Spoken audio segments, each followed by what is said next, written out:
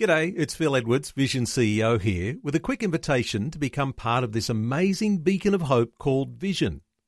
Together we can put our love into action to help people of all kinds build or rebuild their lives on the truth of God.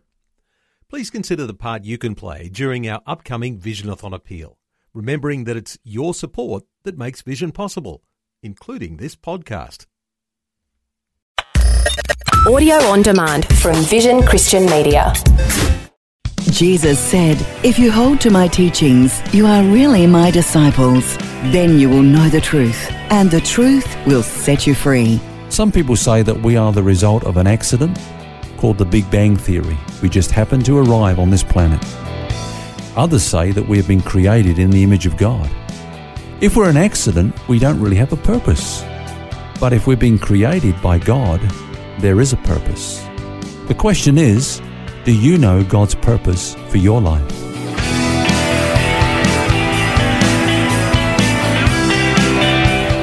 This is Set Free with Ken Legg.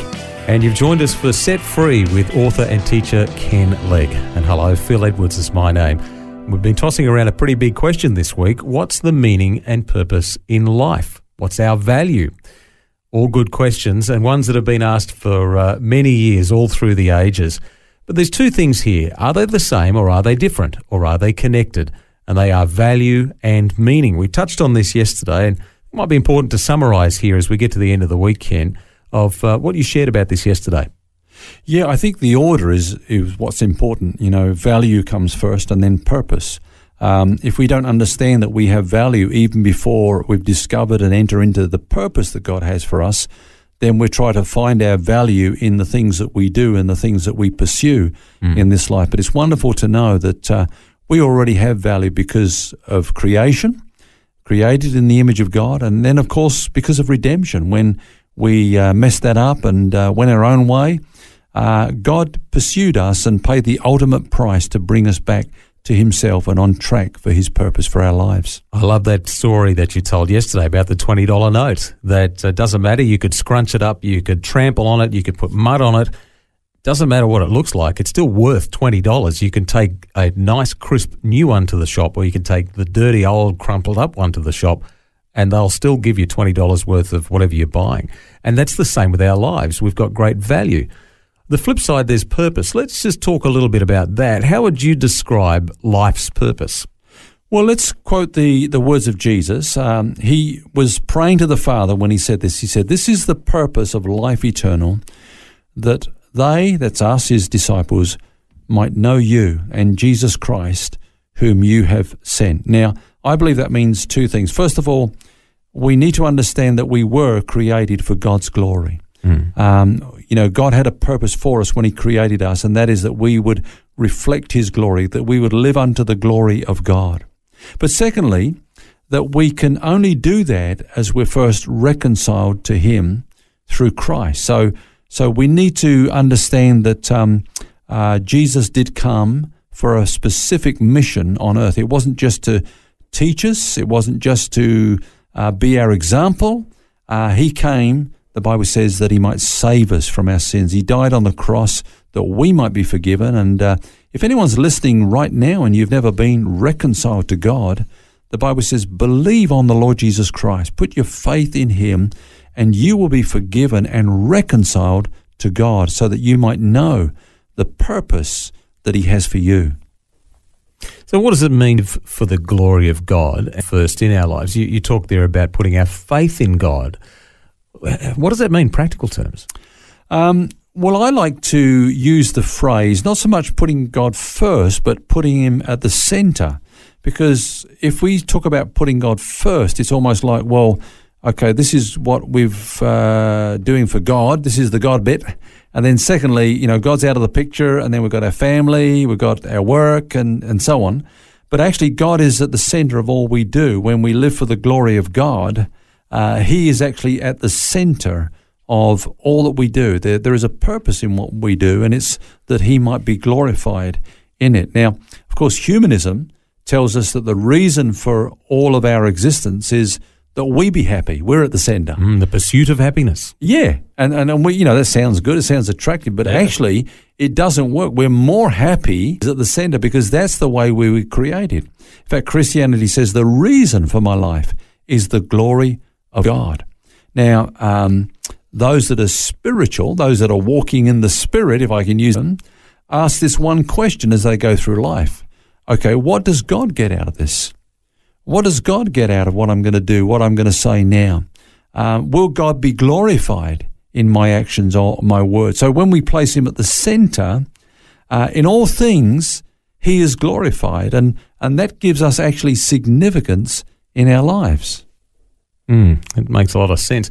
I think sometimes, though, that if we're not, we feel like if we're not doing mighty deeds and accomplishing great things, God isn't being glorified in us. We feel like we've got to be this outstanding somebody who's doing something significant. But I guess what you're saying is that everything we do can be and should be glorifying God, even just the little insignificant stuff. Yeah, that's good. I think you put that perfectly, Philip, because every small we do has significance when we live for the glory of God. There's a man who lived hundreds of years ago called Brother Lawrence. I don't know if you've heard that book. It's called Practice in the Presence, I believe it's called, or Practice in the Presence of Jesus. And he was just a man who I believe worked in a kitchen in a big house and prepared meals and so on, did menial tasks.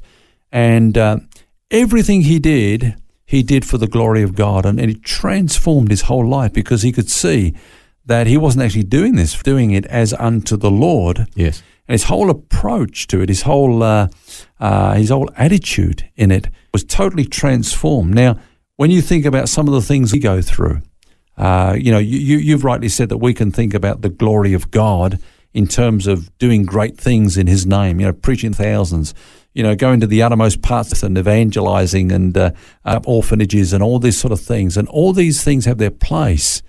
But we can glorify God when we're not called to go overseas. When we're called to raise a family, work a 9-to-5 job and put up people. Everything we do, we can do it for the glory of God. We can do it with the attitude of, well, I'm really doing this for him, that he might be glorified in the way that I do this. And you talked about that people often look for happiness. They pursue happiness. Yeah.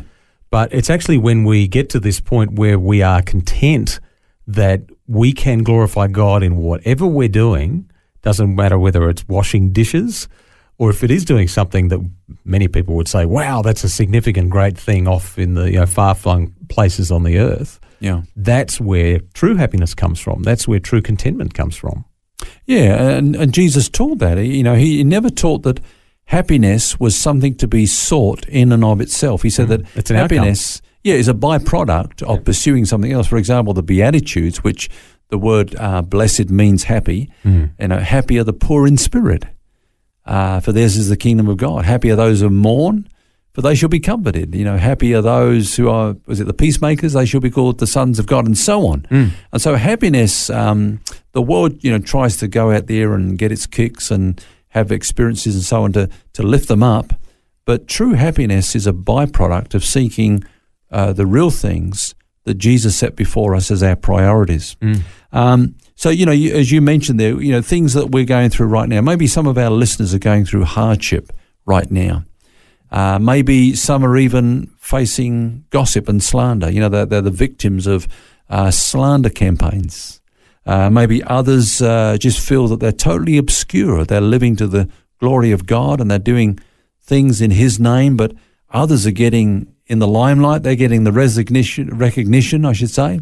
But, those situations can be totally transformed if we would just come and say, but I'm not doing this for these reasons, that I might get happiness from these results. My greatest joy is that God is glorified in my life. I was created for his glory, and my true happiness is living for the glory of God. God is fashioning us and molding us and shaping us in his image and his likeness.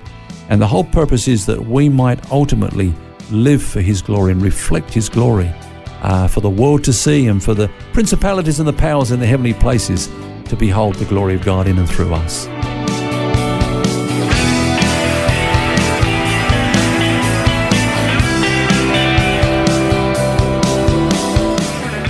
Well, that brings us to the end of our series this week. Hope you can join us next week when we start a brand new one. Until then, remember, you don't have to carry that baggage. God wants you to be set free. For books, DVDs, small group studies and other resources from Ken Legg and details about Ken's ministry, shop online at vision.org.au. That's vision.org.au. Thanks for taking time to listen to this audio on demand from Vision Christian Media. To find out more about us, go to vision.org.au.